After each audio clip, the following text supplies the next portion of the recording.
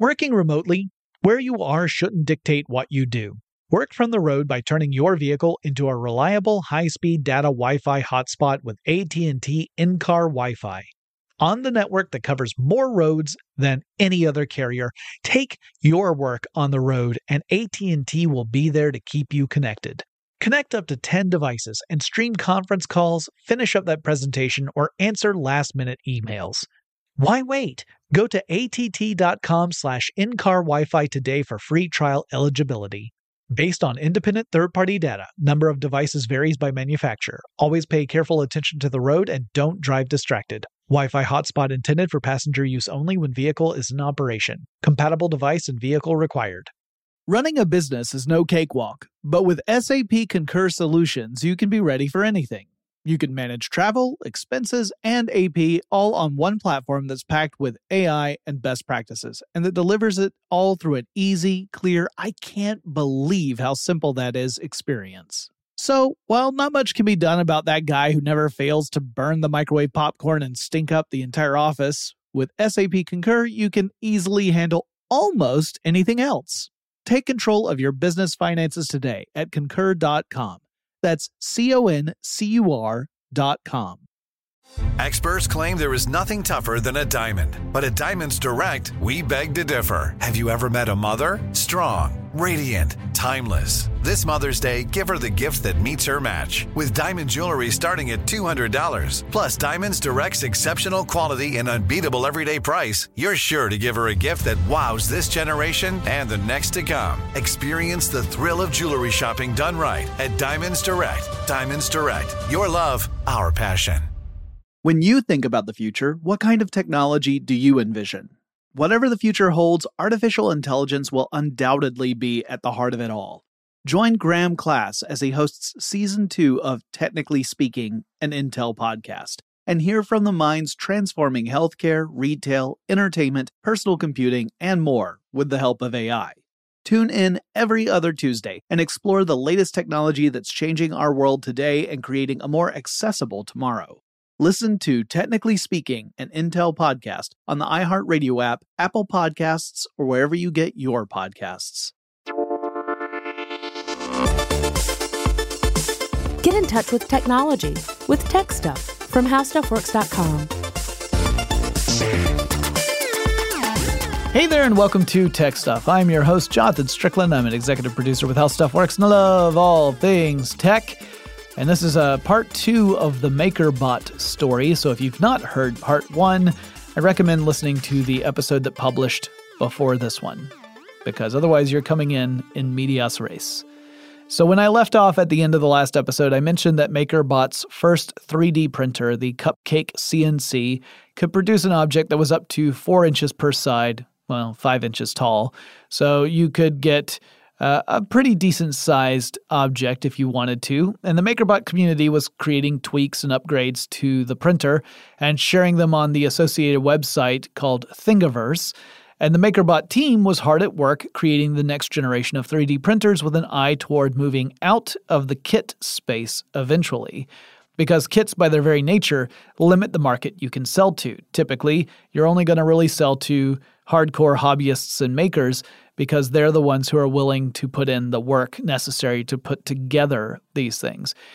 They get a lot of satisfaction out of that. There is something to be said. Like if you've ever made anything, really, but people who build their own computers, they can tell you that there's a sense of satisfaction when you connect everything and you get it to work properly. And a lot of the hobbyists take a lot of joy out of that. But it does limit the number of people you're going to sell to, because there are other folks out there, such as myself, who, while I have an appreciation for that skill, I don't possess it myself. And so while it might take the typical builder 80 hours to put together one of these devices, for me it would be forever, because I'd spend about 5 hours trying to put it together and then give up. So in order to not limit themselves to that hardcore audience of makers and hobbyists, they had already started planning out building fully assembled printers in the future.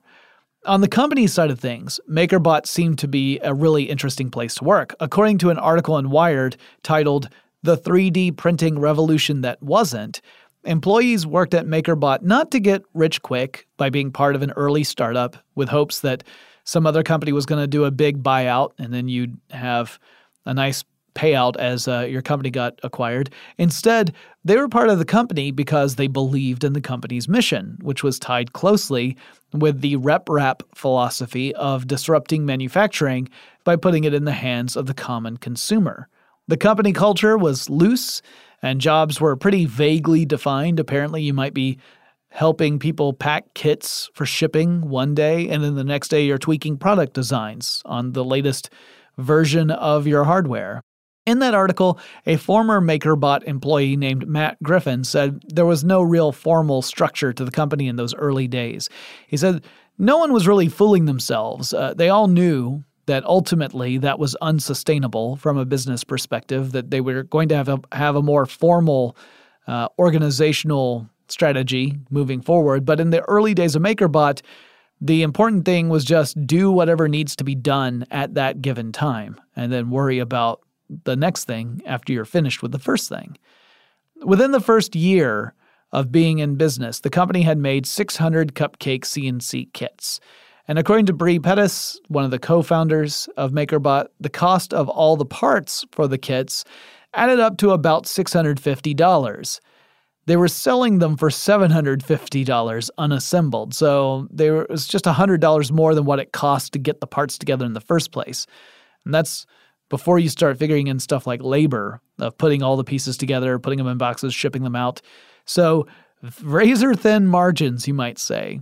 A bit more than a year and a half after Zach Smith, Adam Mayer, and Brie Pettis had launched the company, they introduced their second model of 3D printer.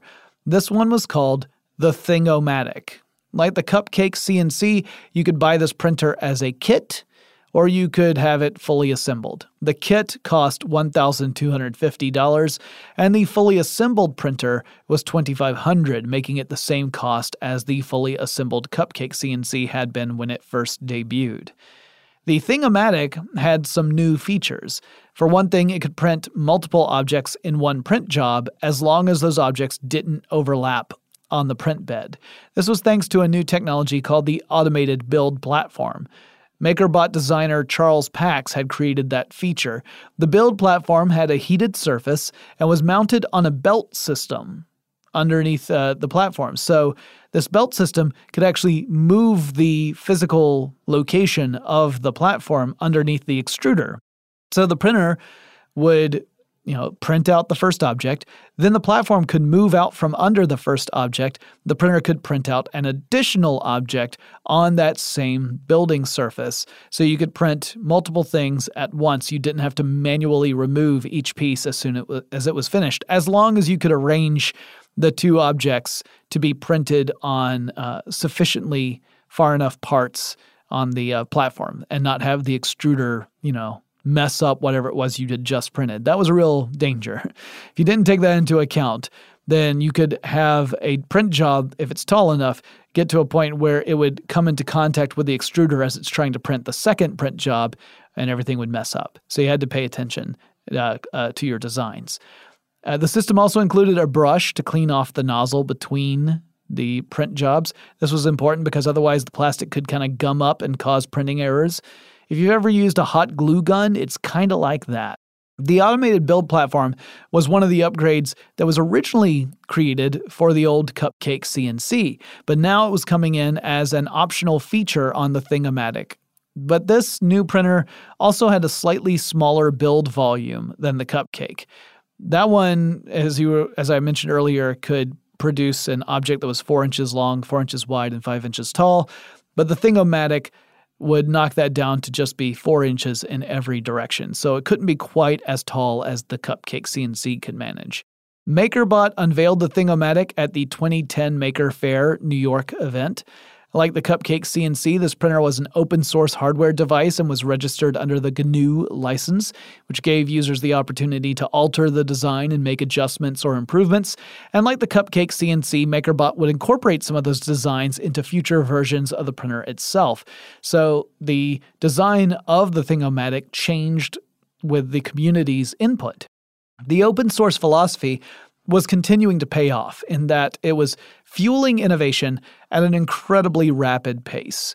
The cool thing about this is that 3D printers were meant to help with innovation in that they would allow you to rapidly prototype stuff. You could come up with a design for a product, print out your design, test it to see if it makes sense, and if it doesn't, you could go right back to the drawing board and lose very little time in the process. Well, not only could the printer do that, but the fact that it was open source meant that people could rapidly prototype the printer itself, changing it. So the very thing that the printer did could also contribute to the printer's improvement over time. I thought that was kind of a cool recursive quality of 3D printers with MakerBot in particular. The community of MakerBot owners and the Thingiverse users, that website where everyone was putting their designs, they were happy to show off their creations, and they were happy to benefit from the designs made by other people. MakerBot was seeing a big benefit from that as well, both as it continued to encourage a really enthusiastic base of users and also to directly benefit from their designs by incorporating them into the future versions of the MakerBot printers. But there was a downside to that approach as well, and the downside was that because the hardware and the software were open source and openly available to look at, other people or companies could use those designs to make their own 3D printers and compete against MakerBot within that market. Now, in the early days, that wasn't really a big problem because MakerBot commanded about a quarter of the market in 3D printing in those early years, but the overall market was also really, really small. The small markets provide very little incentive for competitors. Why would you jump into a tiny market? It has very few customers there, and especially if one is already dominated by an established company, it could be very difficult to make any headway. But as the 3D printer market would grow, that would become a bigger problem. Now, throughout 2010 and 2011, MakerBot continued selling Cupcake and Thingomatic kits. Behind the scenes, teams were working on the next generation of MakerBot devices, and they also secured $10 million in venture capital funding in August 2011. Some people say that that was the beginning of potentially serious trouble because a venture capitalist, is making an investment. And an investment means you want to see a return. You want to see some profit from that investment. Around that time, the company was also starting to get attention from mainstream media, not just the tech and geek journals out there, but mainstream journals, things like Rolling Stone magazine or the Colbert Report. By the fall of 2011, MakerBot had around 70 employees and had added another office to accommodate the growth the company was going through. In early January 2012, the company unveiled a new printer called the Replicator. This would not only be the most ambitious printer to date, it would also mark the pivotal moment when MakerBot would shift away from that open source philosophy the company had embraced. So the Replicator was open source. It had not quite abandoned this yet, but it was the beginning of the end. The Replicator included dual extruders, which meant that for the first time, MakerBot makers could print in two different colors of plastic for the same build. You could have a filament of plastic of one color going to one extruder and a filament of plastic of a different color going to the second extruder. And then based upon your design, that would tell the printer which plastic to use for any given moment while it was building out those layers. So you could have a two-tone object when you were done, whatever two colors you wanted, really. It also increased the build size, so you could build much larger objects than you could before. Now users could print stuff that was 225 millimeters long, 145 millimeters wide, and 150 millimeters tall, or about 8.9 inches by 5.7 inches by 6.1 inches. The Replicator was the first MakerBot printer that was also sold fully assembled. There was no kit option anymore. So this was, again, MakerBot's move to try and tap into a potentially larger customer base, because now they could sell to people who didn't feel confident that they could put such a thing together. The initial price for the Replicator was $1,750, which is a princely sum to be sure, but still a fraction of what most 3D printers would cost. Even in the prosumer market, you were typically looking at devices that were in the tens of thousands of dollars. There were some competitors that were coming out with very cheap 3D printers around the same time, but they were not at the same level of quality or name recognition as MakerBot. The Replicator had a few quality problems of its own, including vulnerabilities to static electricity.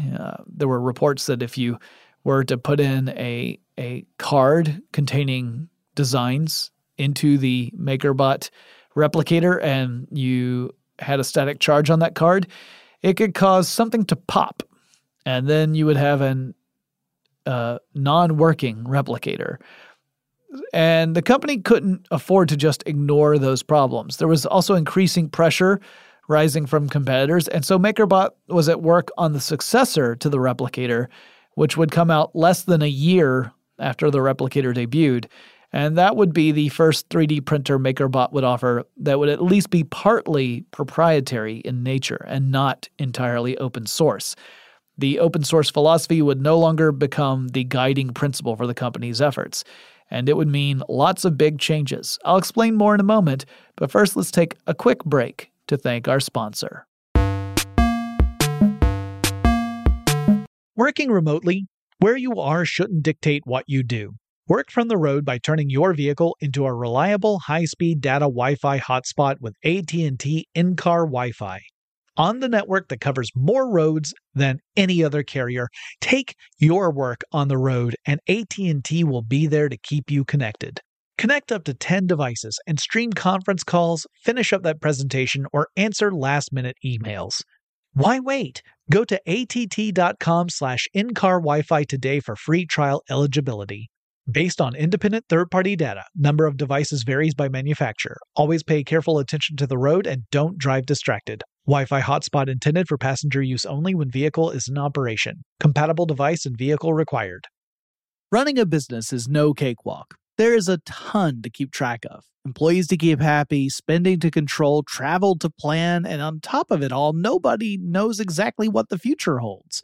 Your finance team always has to be ready to change. But with SAP Concur Solutions, you can be ready for anything. You can manage travel, expenses, and AP all on one platform that's packed with AI and best practices, and that delivers it all through an easy, clear, I can't believe how simple that is experience. And you can finally say goodbye to the costly mistakes and risks that come from manual work and spreadsheets. So, while not much can be done about that guy who never fails to burn the microwave popcorn and stink up the entire office, with SAP Concur, you can easily handle almost anything else.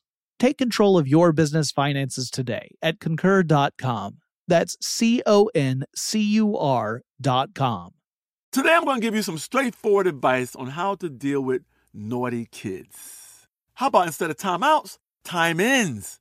Time for you to start paying some bills.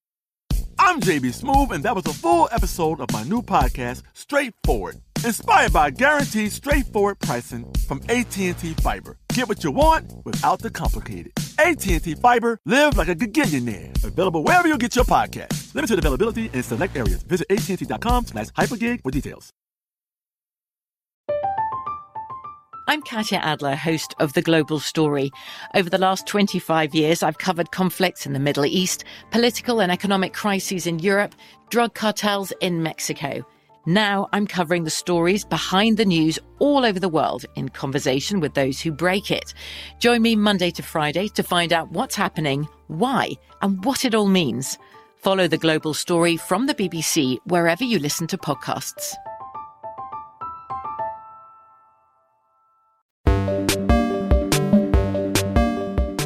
So the original Replicator was still an open source hardware project, but it would prove to be the last of those, and it was in part the reason why Zach Smith would end up leaving MakerBot, or being forced to leave MakerBot might be the better way to put it. So earlier in 2011, before the Replicator had debuted, they actually had a totally different plan to move forward, and that plan was to create a super secret, low-cost, pre-assembled MakerBot that would be cheap enough for the average consumer And they wanted to aim for a price tag that would make it about as expensive as your typical new video game console. So we're talking like $500 or $600. That was a really ambitious goal, and it was something that they didn't think they could manage to do working just out of the United States. They called this project the Mass Market MakerBot Project, or MMM, triple M.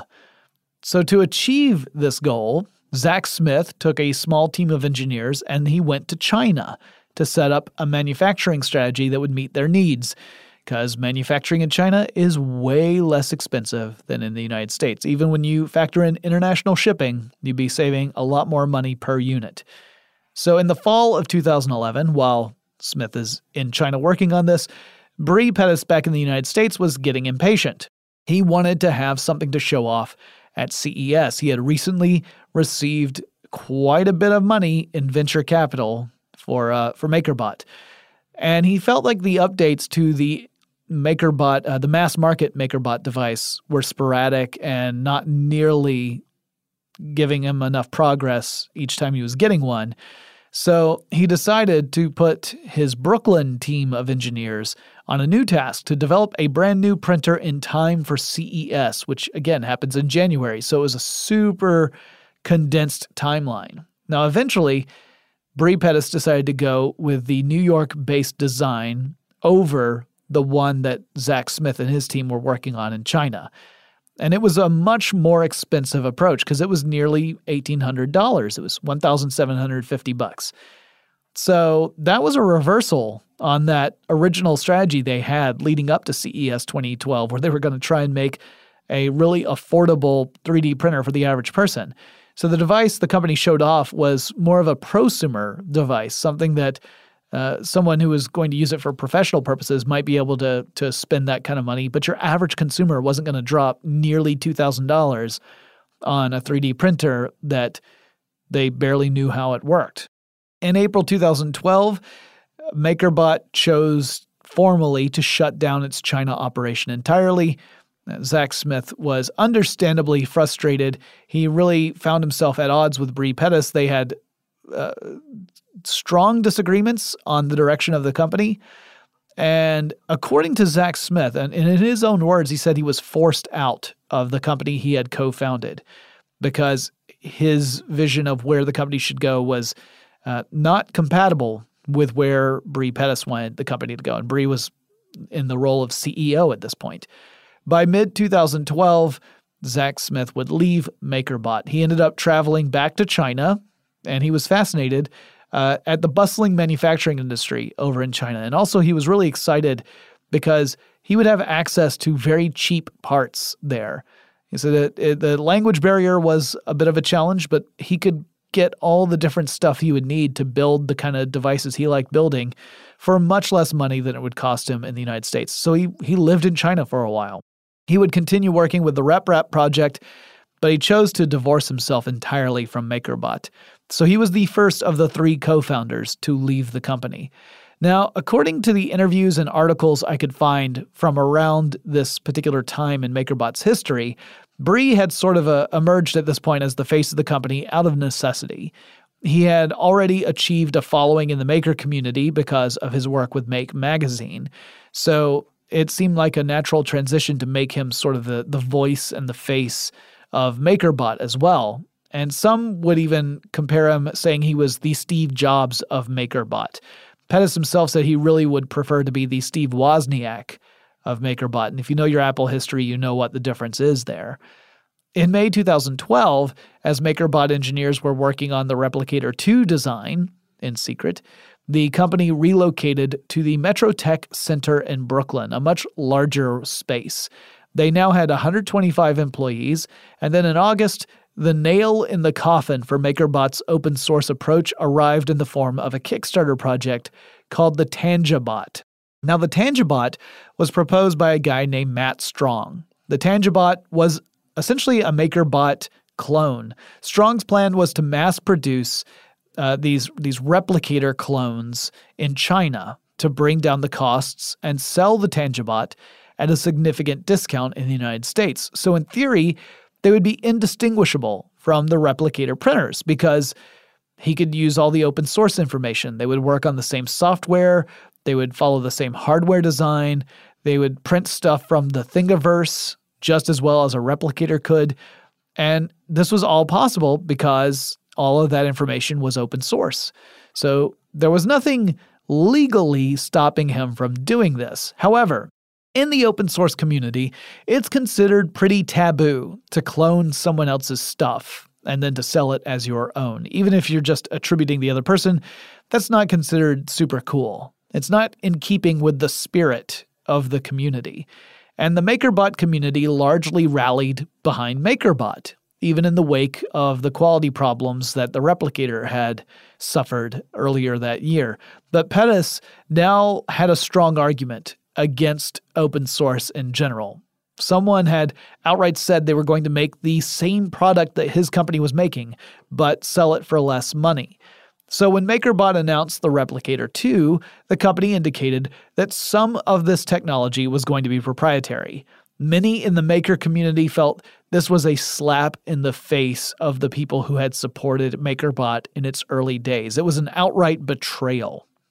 Worse yet, there was a suspicion that MakerBot was going to incorporate improvements and designs that community members had created as part of Thingiverse, that the stuff that was going to be in Replicator 2 would be coming straight from the people who were going to get rolled over by the fact that it was going to go with a proprietary approach. They weren't going to necessarily have their contributions attributed. They would see no benefit from it. And whereas they had been happy for MakerBot to succeed in part because of their contributions earlier, that was with the understanding that they were all part of the same family and everything was transparent. Now, with a proprietary approach, stuff is being hidden away from the very community that had made this company possible. So they saw it as a stab in the back. Unlike the Replicator 2 had only a single extruder, so you were back to printing in just a one color. Additionally, it could only print in PLA thermoplastic. It could not do ABS. The Replicator 2 increased the build area to 285 millimeters by 153 millimeters to 155 millimeters, or 11.2 inches by 6 inches by 6.1 inches, essentially. Layers of plastic could be as thin as 100 micrometers. A micrometer, by the way, is a millionth of a meter, and that would improve the resolution of the print jobs. It's kind of like the dots per inch metric we would use for your standard run-of-the-mill printers, or the pixel count we would use in the resolution of an image. The thinner the layers in a print job, the smoother the transition can be from layer to layer overall. So if you're printing an object that has a lot of curved surfaces, the result is a more smooth, curved line. With thicker layers, you get more of a kind of jagged step transition between one layer and the next. You can really feel it. It feels like a series of ridges. Some of the proprietary elements included the metal case for the Replicator 2. It was the first time MakerBot was offering up a printer that had a metal case as opposed to their traditional balsa wood cases that had been the casing for the previous printers. And they also had some proprietary software. So it wasn't just the hardware that was no longer fully open source. The software followed suit. The company also showed off a Replicator 2X, the 2 experimental replicator. That added in some of the features that the Replicator 2 was missing, like it had the dual extruder, so you could print in 2 colors again, and also a heated platform to enable ABS printing. So you had essentially 2 different tiers of the Replicator 2. The Replicator 2 came out in September, and by that time, Smith had been long gone. He had left the company a few months earlier. Adam Mayer, the other co-founder along with Bre Pettis, would stay on with the company until October 2012. Now, what led Mayer to leave? I actually don't know. I'm not certain what led to his departure from the company. It might have been a similar disagreement with Pettis over the direction of the company, the abandoning of the open source philosophy. I don't know for sure. Or maybe he just wanted to do something different. There's precious little published about his decision. But whatever the reason, by October 2012, MakerBot was a very different company. They had venture capitalists who were waiting to see a return on their investment. You had 2 out of the 3 original co-founders gone. They were shifting from open source to something at least partially closed off. And their community, which had been so supportive, was starting to fragment, and a lot of people were turning against the company. That fragmentation would spread to Thingiverse. The site updated its terms of service, which raised questions about attribution. There was a worry that if you were to upload your designs to Thingiverse, that MakerBot could make use of your designs and not even attribute you for it. And originally it seemed pretty clear that if you authored a work on Thingiverse, you would get credit. And you might share a design with everybody else and they might all be free to use it, but it was with the understanding that you would at least get credit for that design. The updated terms of service threw that into question, and there was a long time before MakerBot had any answers to people who were raising questions about that. And so some people began a move to put new designs on a different site rather than risk having their work appropriated by MakerBot. And whether that was a real possibility or not, the perception was that MakerBot was going to push into this closed ecosystem and you wouldn't be able to tell, so people began to abandon Thingiverse. Not everybody, but some of the more passionate community members were. Pettis, for his part, would defend this decision to move to this sort of closed approach. He argued that the open source approach was unsustainable in the long run, that if a company were to keep doing that, it would eventually go out of business as a result. And so he said, if my goal is to create 3D printers for everyone, something that everyone can afford and everyone can use, I have to change the way we do business. Otherwise, we will be run out of business and I'll never achieve that goal anyway. That was not the end of the problems with MakerBot. We'll talk about some more challenges the company faced in the following years in just a moment, but first let's take another quick break to thank our sponsor. Working remotely, where you are shouldn't dictate what you do. Work from the road by turning your vehicle into a reliable high-speed data Wi-Fi hotspot with AT&T in-car Wi-Fi. On the network that covers more roads than any other carrier, take your work on the road and AT&T will be there to keep you connected. Connect up to 10 devices and stream conference calls, finish up that presentation, or answer last-minute emails. Why wait? Go to att.com/in-car Wi-Fi today for free trial eligibility. Based on independent third-party data, number of devices varies by manufacturer. Always pay careful attention to the road and don't drive distracted. Wi-Fi hotspot intended for passenger use only when vehicle is in operation. Compatible device and vehicle required. Running a business is no cakewalk. There is a ton to keep track of. Employees to keep happy, spending to control, travel to plan, and on top of it all, nobody knows exactly what the future holds. Your finance team always has to be ready to change. But with SAP Concur Solutions, you can be ready for anything. You can manage travel, expenses, and AP all on one platform that's packed with AI and best practices, and that delivers it all through an easy, clear, I can't believe how simple that is experience. And you can finally say goodbye to the costly mistakes and risks that come from manual work and spreadsheets. So, while not much can be done about that guy who never fails to burn the microwave popcorn and stink up the entire office, with SAP Concur, you can easily handle almost anything else. Take control of your business finances today at Concur.com. That's CONCUR.com. Today I'm going to give you some straightforward advice on how to deal with naughty kids. How about instead of timeouts, time-ins? Time for you to start paying some bills.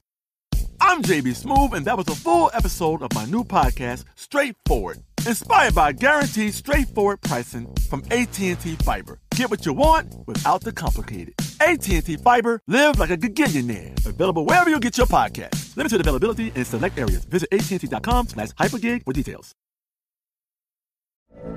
From BBC Radio 4, Britain's biggest paranormal podcast is going on a road trip. I thought in that moment, oh my God, we've summoned something from this board. This is Uncanny USA. He says, somebody's in the house, and I screamed. Listen to Uncanny USA wherever you get your BBC podcasts, if you dare.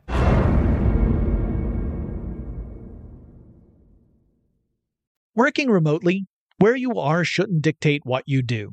Work from the road by turning your vehicle into a reliable high-speed data Wi-Fi hotspot with AT&T in-car Wi-Fi.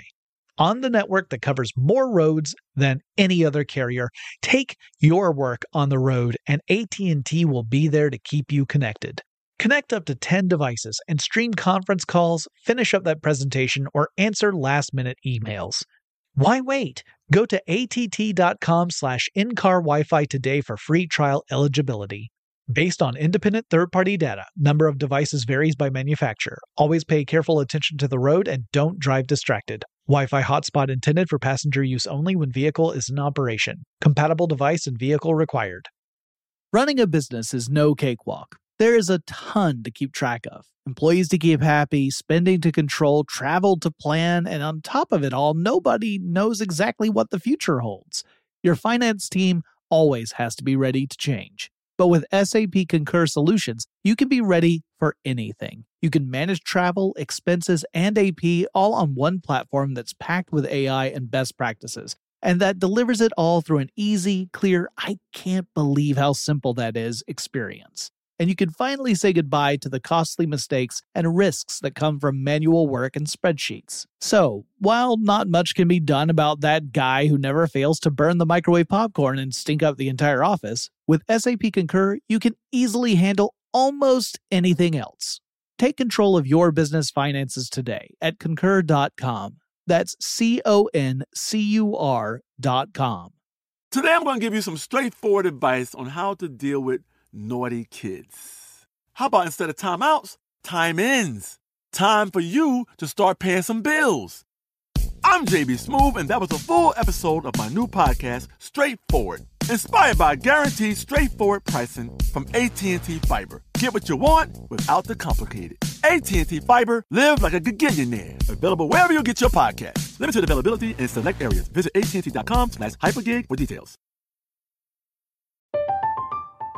I'm Katya Adler, host of The Global Story.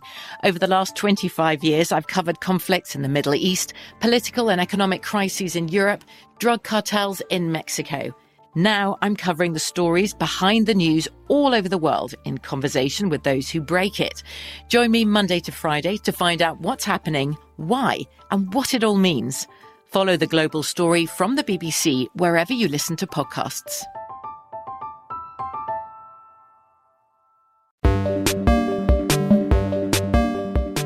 In June 2013, a company called Stratasys came knocking with an eye toward acquiring MakerBot. Stratasys had been around since 1989, and it was also in the additive manufacturing and 3D printing business.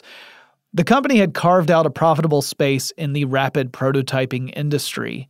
The deal, the acquisition deal, was for more than $400 million with an additional $200 million or so in performance-based earnouts. Some of the folks in the maker community viewed this as yet another sign that MakerBot had, in their minds, sold out. Now, at first, MakerBot was on the expansion again. They started hiring more people, and they started designing the next phase of 3D printers. And these would include some new features, some of which might have seemed a little excessive or maybe unimportant. It had stuff like Wi-Fi capability, that kind of thing, but meanwhile, there was still this growing perception that MakerBot needed to produce some printers at the lower end of the market, stuff that was more affordable for your average consumer, like what the mass market MakerBot was supposed to be. It was stuff that MakerBot just hadn't managed to do yet. Now, according to that article in Wired that I mentioned earlier in this episode, at CES 2014, MakerBot was showing off 3 printers, and they weren't all fully operational, and yet they were still winning industry awards. Meanwhile, competitors were popping up with lower-priced printers, and that was starting to eat into the segment of the market that MakerBot had originally wanted to target when it pursued that mass-market MakerBot printer in 2011. Now, when customers had problems with their printers, however, things were more complicated than they used to be. They used to be able to solve those problems themselves. They could print out a replacement part. They could consult the Thingiverse, find out what was wrong, the community forums, and print out a replacement and fix it themselves. They never had to bother anybody else. Or they might be able to rely upon someone in the community to help them out. But the proprietary nature of the hardware and the software meant that crucial details were being purposefully withheld from customers and competitors, and it was in order to protect the business.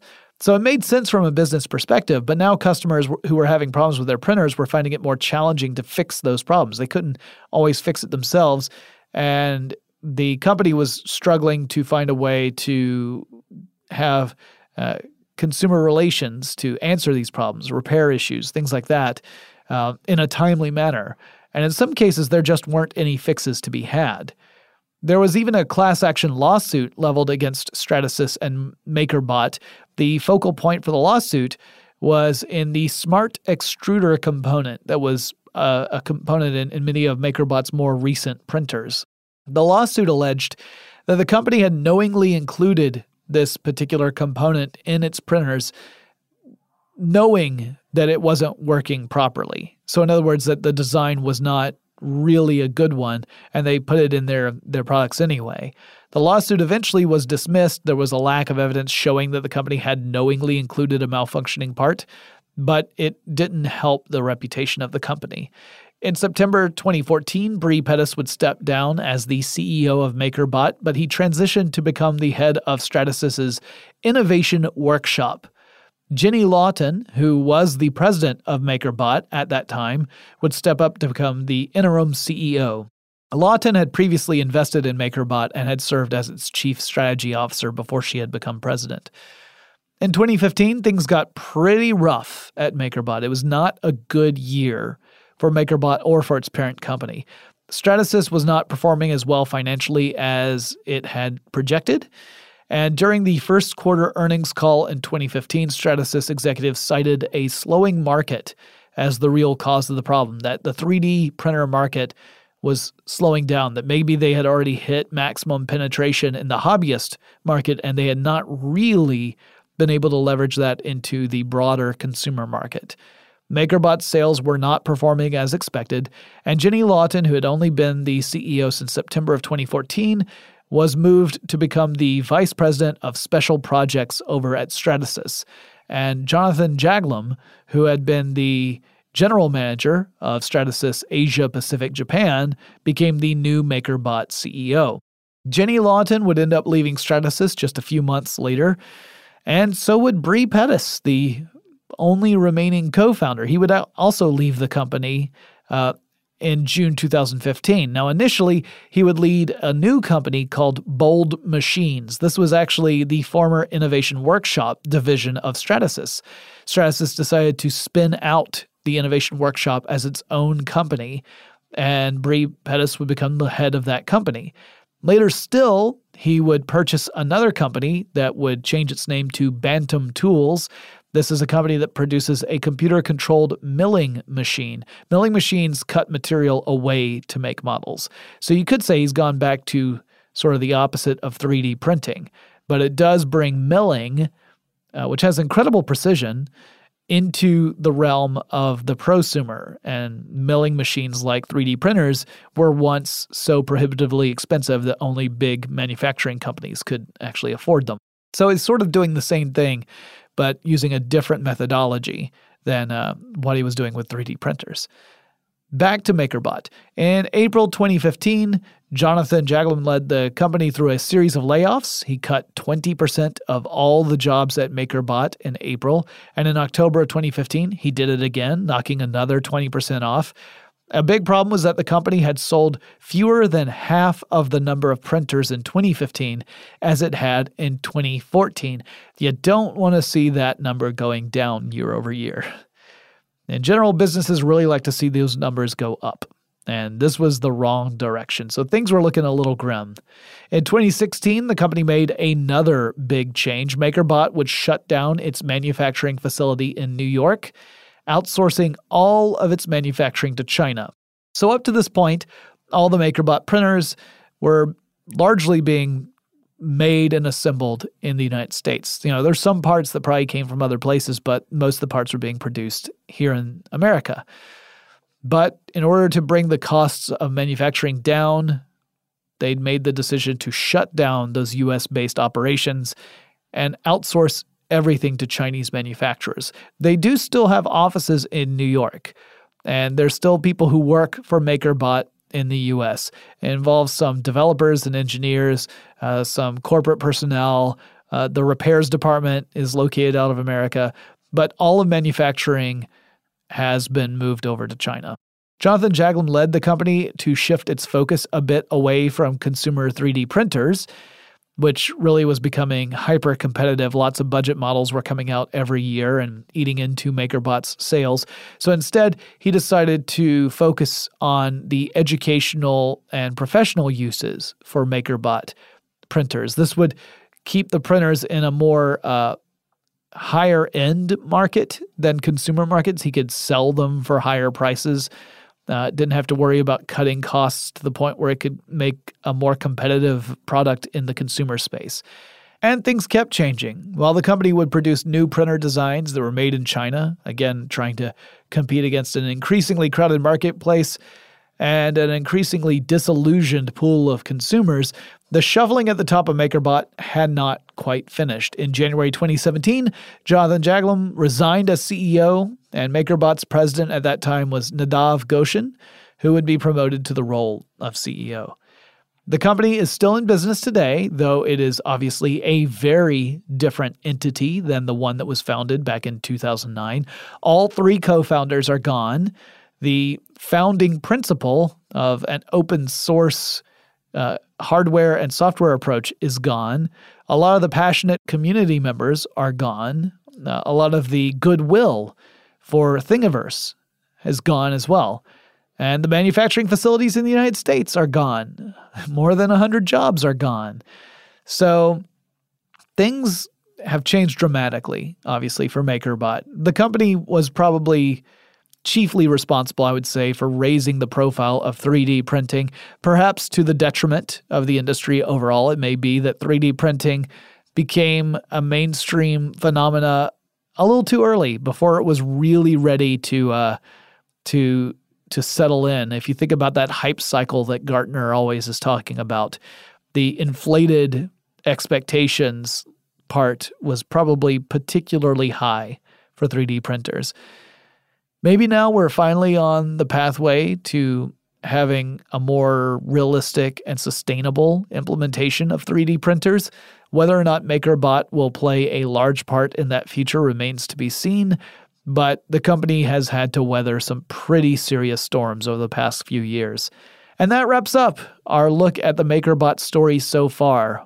I hope that in a few years I'll be able to revisit this topic and maybe have some really cool stuff to talk about. But it's kind of an unfortunate story as it stands when you look at how the people who truly loved the company felt they were treated, even people who were some of the founders of that company. But sometimes the reality of business means that those idealistic views have to step aside. What do you guys think? I'm curious to hear. You can go to techstuffpodcast.com. That's our website that has the ways to contact us. Let us know what you think. Maybe give us suggestions for future episodes, whether it's a company, a technology, a person in tech, someone I should talk to, that kind of thing. Also, don't forget to head over to our merchandise store. That's over at tpublic.com/techstuff. You can see all sorts of different things with all sorts of different designs, and every single purchase goes to help the show, so we greatly appreciate it. And I'll talk to you again really soon.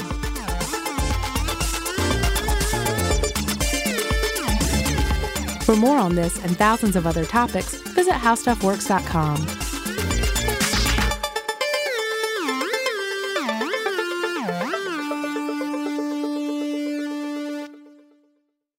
Running a business is no cakewalk, but with SAP Concur Solutions, you can be ready for anything.